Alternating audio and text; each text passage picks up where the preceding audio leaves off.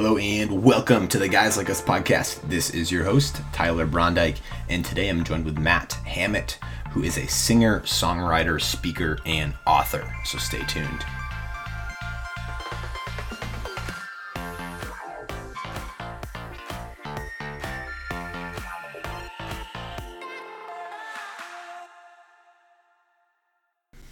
Welcome back, everyone, to the Guys Like Us podcast. This is your host, Tyler Brondike, and thank you so much for tuning in to another episode, or your first episode, wherever you are. Thanks for joining. If you like what you're hearing and you're continuously coming back for more of these episodes, if you could share or subscribe, those are two ways that really boost the message, and ways that you can support. So sharing on social media, Instagram or Facebook, or subscribing and rating and reviewing is super helpful as well. In today's conversation, I speak with Matt Hammett, who is a singer, songwriter, speaker, and author.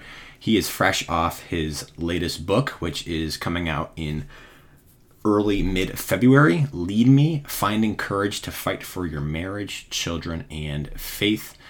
We talk about some more of his childhood and backstory of life for him in Ohio, the role that his parents played in his faith formation, and then what changed, what challenged him to take a step back from his music with Sanctus Real, and focus more on the bigger picture, his family, as a father and as a husband. And then he dissects some of these insights, some things that have really shaped him in the way that he leads as a Christ follower in his home. I'm really excited for this episode today. We talk about a lot. He shares some brilliance, and I'm just really grateful for him and all that he has done, his heart for this book, and so much more. So without further ado, here's my conversation with Matt Hammett. Matt, it's so great to have you on the podcast today.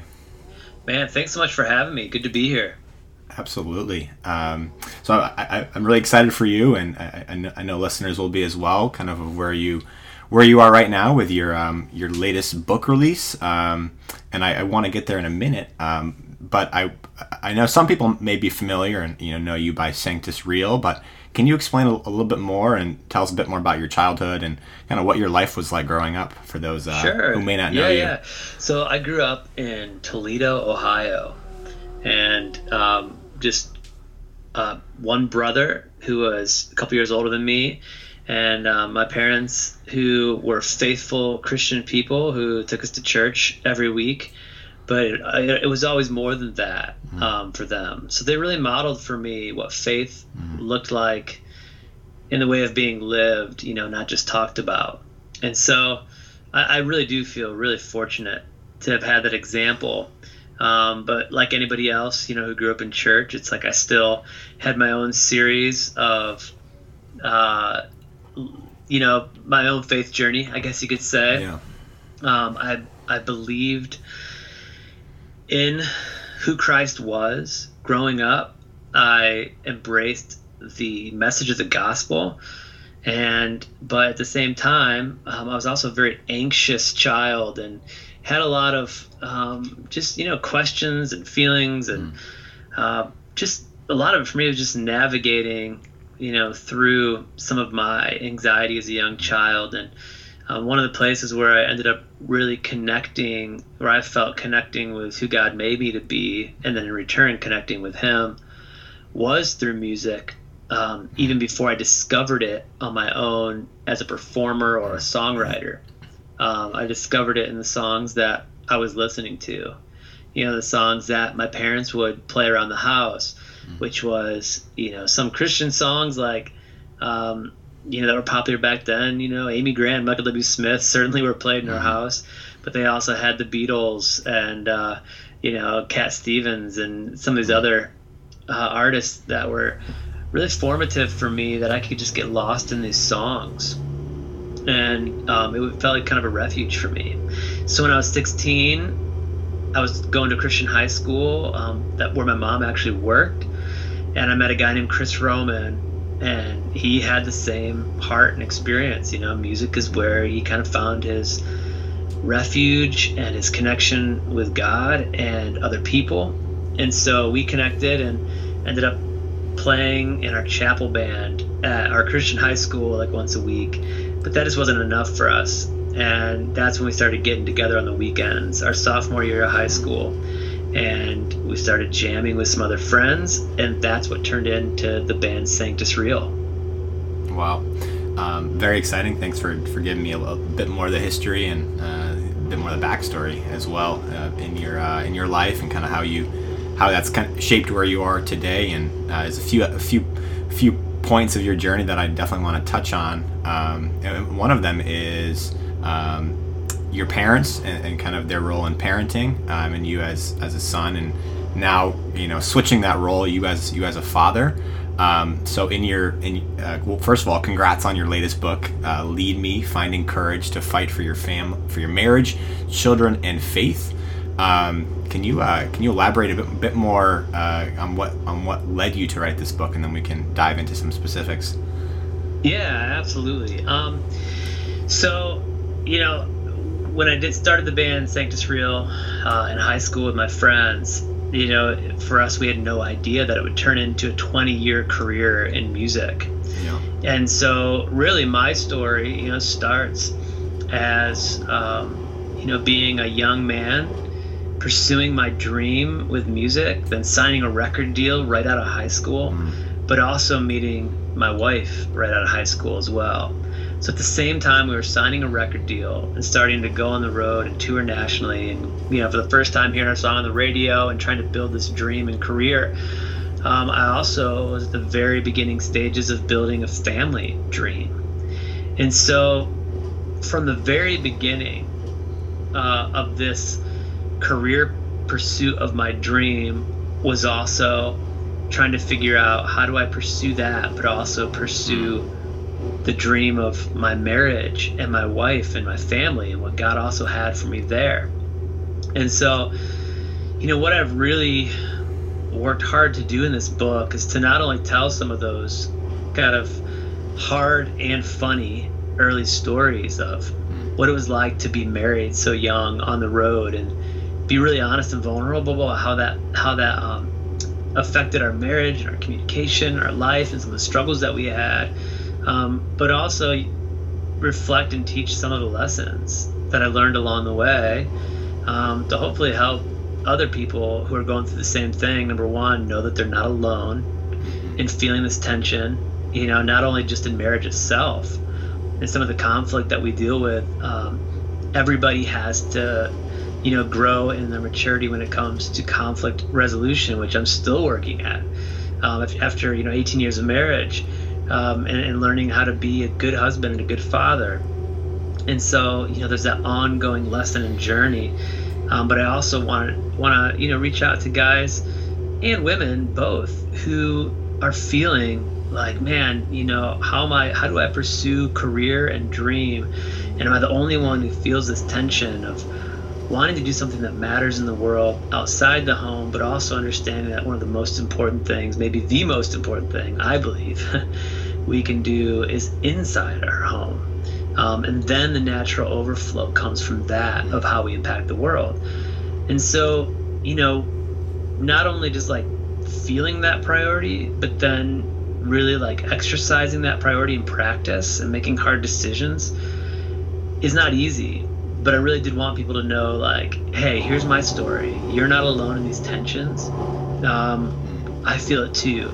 And a lot of people do. And so I really wanted to engage people on those issues, primarily of, fighting through all that tension between family dream and career dreams. Yeah.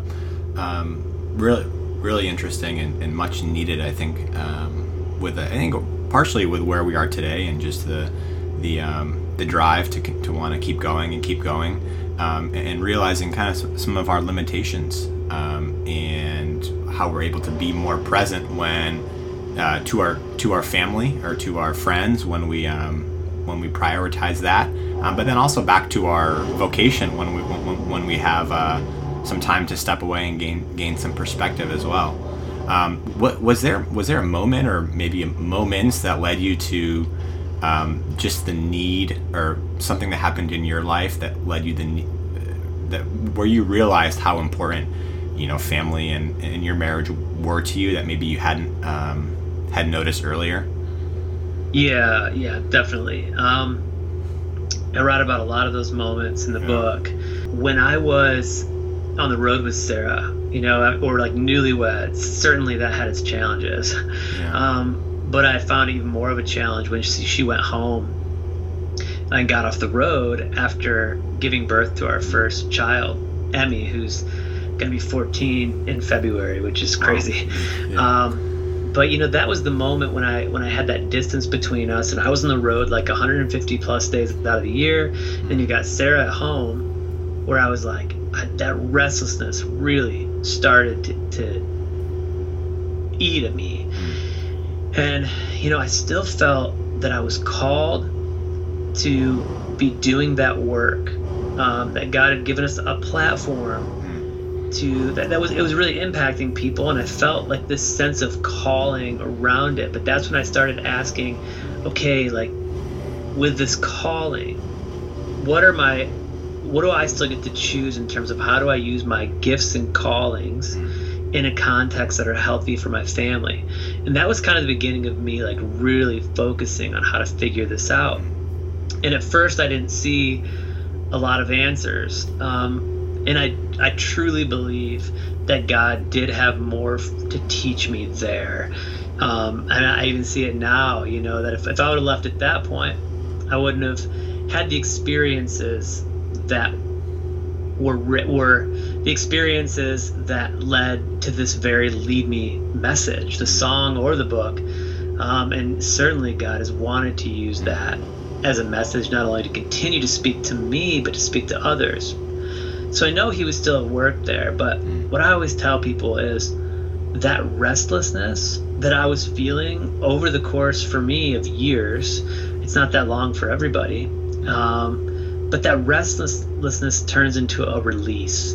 So I always say, as certain as I was restless, there was a point when I knew with that same certainty that I was released from that season of life.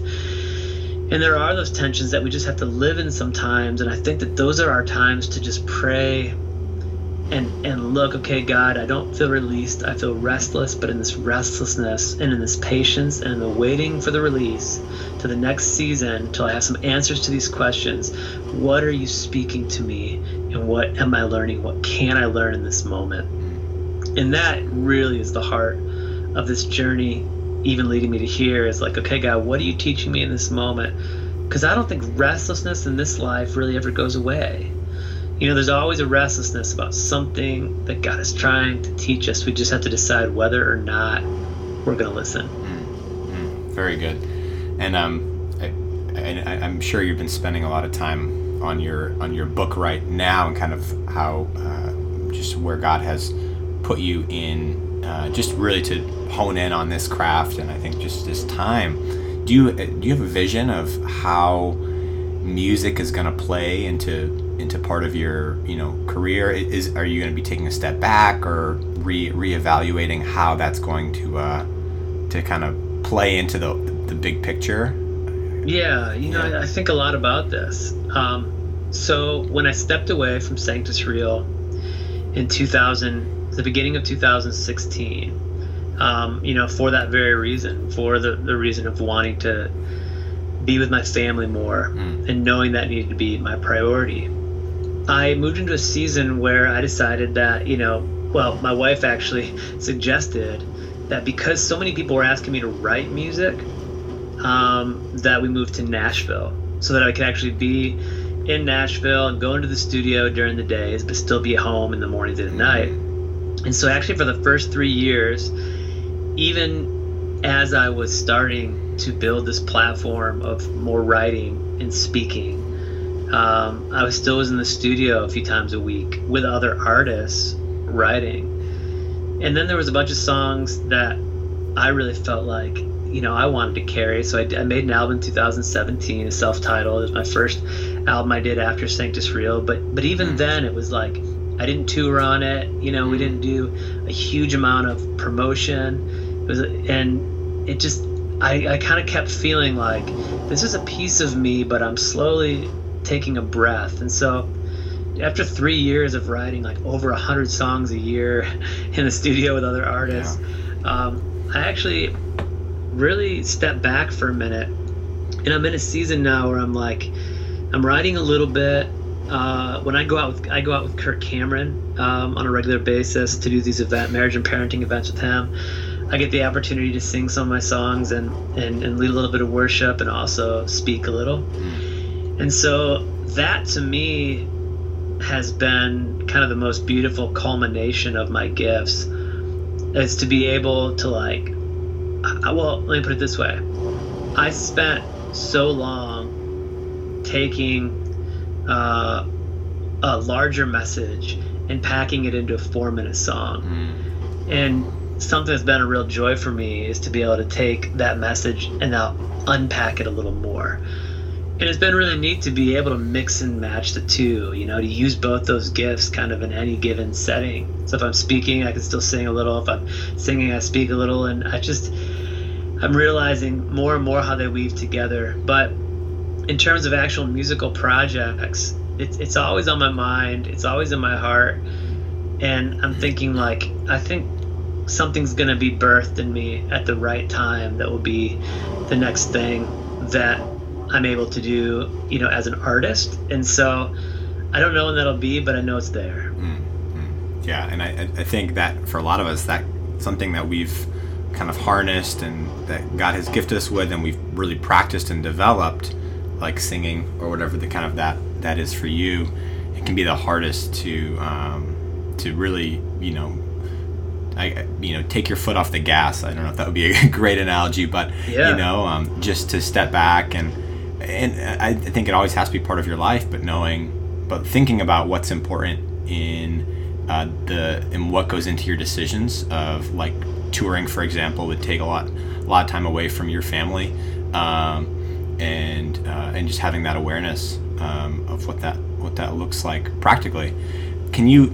I want to get a little bit more into some of the into the specifics. And you said you've been able to unpack what you have done in 4 minutes now on a larger for a larger message, or for through your book and through speaking. And in the title you talk about marriage and children. So a lot of listeners are married or aspiring to get married in the future. Can you talk about what maybe some of the biggest things that you've learned recently that have really maybe launched your marriage into kind of a new joy? Yeah, absolutely. Man, I'm learning more and more. I'm trying to learn. I still fail, but one of the biggest things that I'm trying to learn is to listen better. To say less. And so that's hard because, right, I use my voice for my work, and I have a lot of thoughts. But, in my marriage, I want to say less, and I want to listen more. And, there's this, I think too, also, there's this one illustration, man, that really spoke to me. And it was in 2009, my wife and I went to a Family Life Weekend to Remember, which, funny enough, I speak for those now. I had no idea back then that would be part of what God had for me.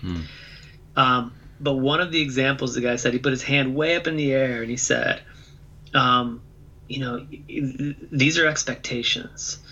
And he put his other hand way down low and he said, this is reality. He said, everything in between is disappointment. And, the higher, and I'm not saying you shouldn't have expectations in marriage, because you should have expectations and have healthy dialogue and fight for your marriage, in the sense that you should fight to give and receive. like fundamental needs and work to give those to each other. There are some expectations obviously we should have, but a lot of us live on false or inflated expectations, or expectations that came from dreams we had that were unrealistic. And we hold our spouse to a certain standard of what we expect to receive based on some ideal we grew up with, or something we saw in a Disney film or in a movie, or things we've picked up from culture that aren't even real. And we hold our spouse to those expectations in our heart and mind. And until we release them from those kinds of expectations, everything between that bar we set and reality, it becomes disappointments for us. And we can learn just to live in disappointments. And so that's been one, is like, how do I see my wife through a realistic lens of not putting or placing expectations on her to be God to me, in essence, and fulfill every desire of my heart, and how can we learn to give to each other in a way that's honoring and serving. And then also, one of the big things for me as a husband and a father, perhaps the biggest lesson on this journey for me, was the day I wrote the song Lead Me. I felt like God put something on my heart. It was a huge conversation between Sarah and I, where she sat across from me in tears and just said, "Hey, I need you to be a better leader and, more emotionally and spiritually engaged in our family. It's like you're here, but you're not here," is what she was saying. And as she walked away in tears, and I picked up my guitar and wrote the first draft of that song, Lead Me, and tried to listen to what God wanted to say to me as well through her words, and just his words, I really felt that he pointed something out to me, that I was a person of really good intentions. And I had defined myself by my own internal dialogue and imaginations, not by how other people really perceived me. So basically, in a more simplified way, I realized that my good intentions were absolutely worthless until they became actions that were seen by the people around me that actually made them feel loved. And the simplest way I tell people this is, I bought this workout ball from Target, and it's like a little octagon. It's black with yellow lettering on each flat side. You throw it on the ground and it tells you what to do, right? Like, it says 30 sit-ups or 20 push-ups. And so I remember I bought it, it rolled out of the bag in my back seat, and sat in my car for like 3 months. And every time I looked at it, even though I wasn't using it for its intended purpose, in my mind, I was doing those sit-ups that it was telling me to do. I could see myself doing it in my head. It kind of made me feel good just looking at it and thinking about doing it. Finally, I brought it in my house. I thought I was going to use it again, and ended up sitting around again for in my mudroom for another several weeks. And it was push-ups that was facing me. So every time I walked by it, I saw those push-ups, and I'm doing those push-ups, and in my mind, I'm getting sincerely ripped on good intentions, right? Like I'm feeling good about having this thing around, because every day I'm playing the reel in my head of doing these push-ups. And it's so ridiculous, right? Because in my mind, I'm doing these things to get in shape, but in reality, I'm doing nothing while kind of still feeling good about myself or just thinking about it.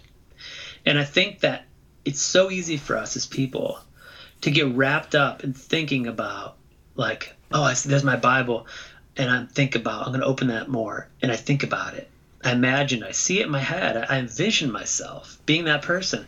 I envision myself praying more with my kids. I envision myself spending more quality time with my wife, listening better and engaging her more. And at some point, those actually become hindering to us if they never become actions in reality, where people around us can actually see the difference.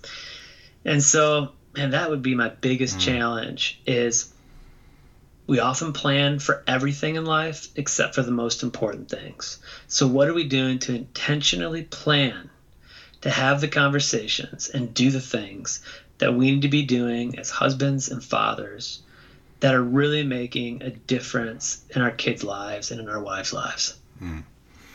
Really, really fascinating, and on the intentions, and something I've kind of been thinking about more as well, of the intentions that I have, and if they are, well, one, if I'm following through on them, and if they're the right intentions too. So it's seeking God's will in those desires. Where are these? What are these going toward? And right, and being a leader. One, which is fantastic, and then it's actually modeling it, and it's is acting it out. Can you you had mentioned earlier of your mother, I think in particular, on how she along the lines of kind of like modeled her ministry in a capacity of her, she kind of walked the walk. Was there things in particular that you admired in her, or in your parents, that maybe they had passed along to you? Yeah. Both my parents served faithfully in the church. Yeah. And one of the things that I saw them do was continue to serve, not just like talk about church or talk about, faith related things. Like, I watched them serve faithfully through adversity. And I watched them serve faithfully and love faithfully, not only the church, but love and faithfully serve each other through times that were extremely difficult. We went through multiple church splits when I was a kid. We experienced what many people who are still in the church or have fallen away from the church have felt, which is disappointed by, pastoral leadership failures or moral failures in the church, or divisive personalities in the church that have torn churches apart. My parents never blamed God and always accepted the fact that people were people. They never let those things make them bitter. They never thought about, what is the church doing for me, or what is everyone else doing for me? They really always did, in that context, think about, what are we doing for the church, and what are we doing to breathe life and live our faith through adversity to help others. And that, to me, I can honestly say, was one of the biggest things that my parents modeled for me.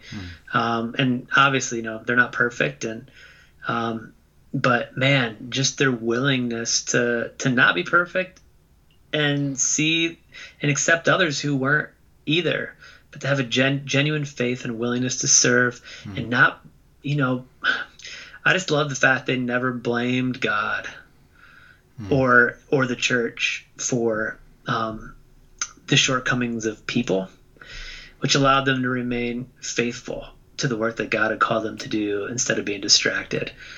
I think that was one of the biggest lessons that they taught me. Yeah. Wow. Really, really, really cool. And I think that's servant leadership. That's weathering the storm and being able to handle adversity. Is there anything else that you wanted to share on your book, or anything you want to leave our listeners with today? Yeah, man, there's so much. Yeah. And like I said, it was just part of the reason, I've loved writing this book, because I'm like, the opportunity again to unpack a message instead of try to shove it in a 4-minute song. And both are worthy in beautiful crafts, to give yourself to, of course.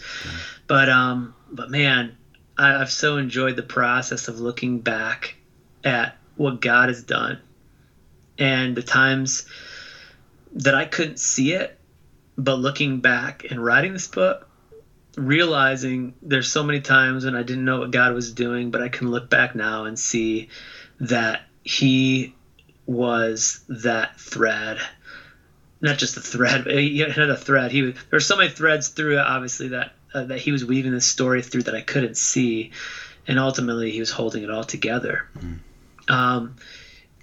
But I think in that journey, the most important thing that I can do is just let people who are out there struggling just know, and this might sound so simple, and it is simple. It's funny that like cliche things like are cliche usually because they're because they're true usually. And you just people, they're not alone.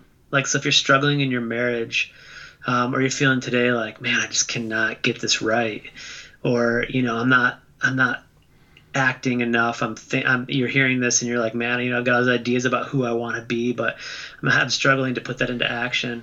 I would just encourage you today to do that, to take one step at a time, not look at the big picture of what you want to be, but know that we all fail. And the only way that we get anywhere, every long journey literally is done one step at a time. And today I would challenge whoever's out there to say, hey, think of what you can do today that will make a difference, one step in getting closer to the man and the person that God has called you to be.